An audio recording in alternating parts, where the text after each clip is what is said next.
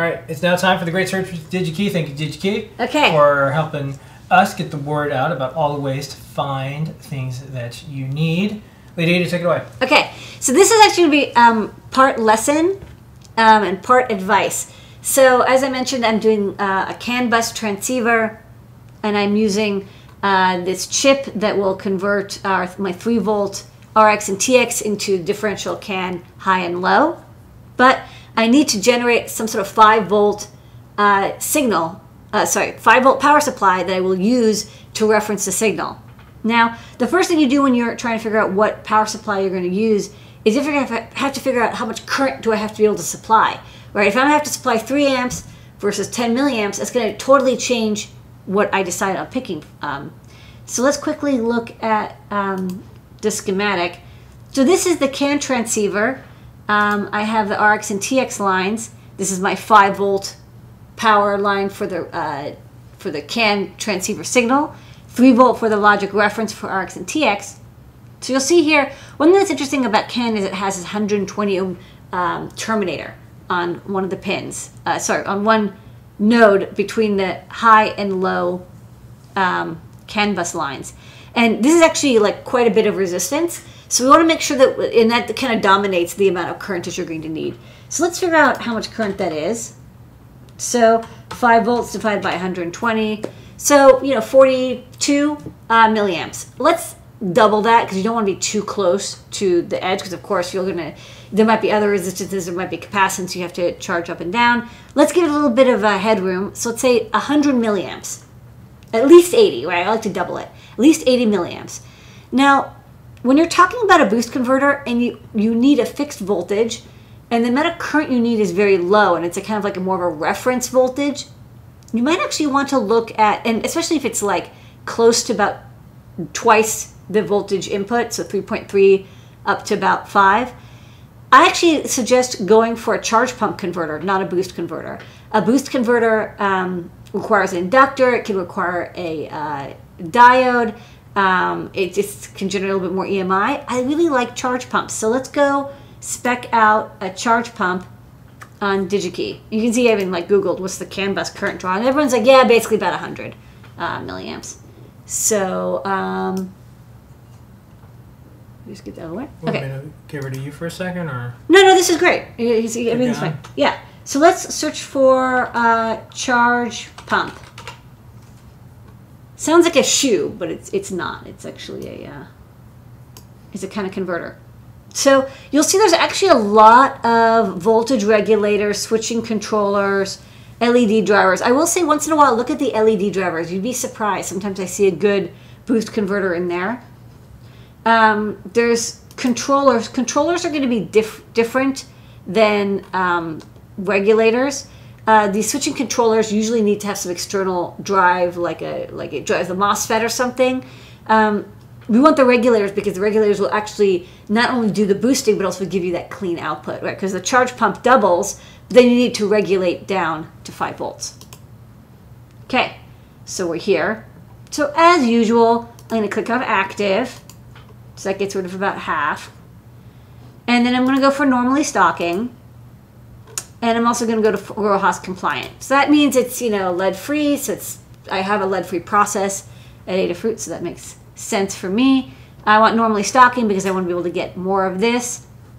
Here I want to click more filters because I want to see more options here. I want a fixed output because I want the cheapest, simplest, easiest thing. And I want one output only. Apply the filters. It says positive or negative, but I definitely don't want negative, so I'm going to select, the positive versions. And then I want surface mount. So I'm kind of doing all the easy ones, right? Get the easy ones out of the way because I've already, the number is very scary at first, like 3,000 items, but then you quickly get down to 500. For the output, I want a fixed output of 5 volts. Like sometimes you want, to be able to tweak the voltage around. You want adjustable. In this case, I don't. I really just want 5. And you'll note there's a couple of voltages that if you're using these voltages, you'll be able to get a fixed output. Saves you 2 resistors, saves you some complexity. It's like set it and forget it. So if you're doing 1.8, 2.5, 3, 3.35, 5.5, 12, very common voltages, you can often pick a fixed voltage output. For the current, remember we calculated how much current we need. It's going to be at least 40 milliamps, right? When activated, and I said at least 100 would cover us. So I'm just going to scroll and get everything, right? I don't want anything under 100. I want 100 milliamps and up.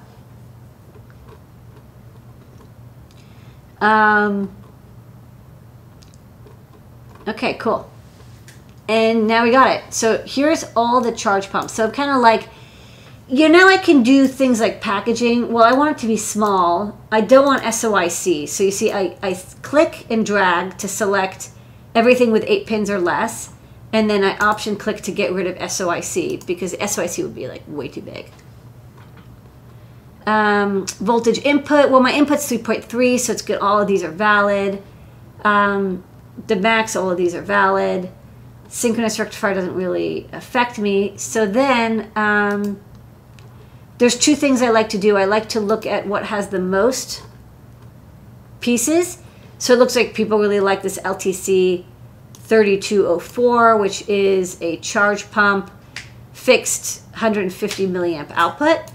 But I'm going to be a little bit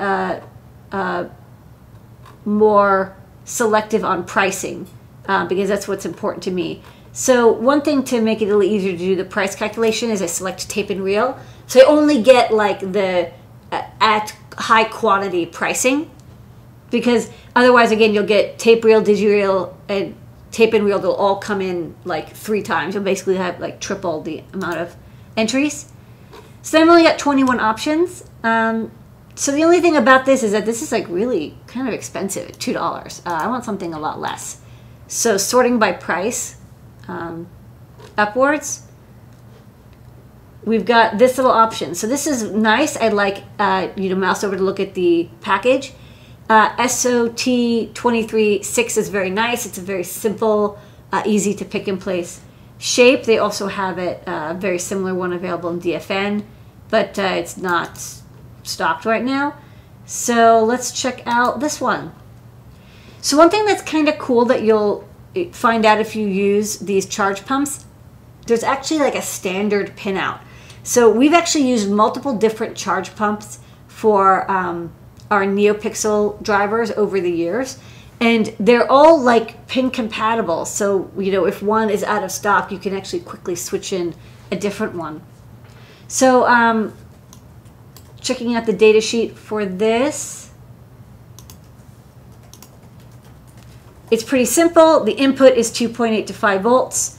You see the capacitor on the input, capacitor on the output, one small capacitor between 2 pins to help it do the charge pump, and there's an enable pin. It's like the easiest possible way to get about 100 milliamps out. And so that's what I've done on this design. You can see here, this here is the charge pump. This is the capacitor across the 2 pins. In this case, the part number I'm using is the AP3602, but it's pin compatible. So actually the AP3602 was discontinued. So probably substitute in this MP9361. It's actually one of the nice things about charge pumps. Most boost converters don't have pin-to-pin compatible versions, but charge pumps do. So this is my winner, the MP9361. I'm going to pick some of these up, and I'm going to make sure that they work in my design, and I'll get this CAN Feather M4 wrapped up and ready to ship. All right, with that is a great search for DigiKey.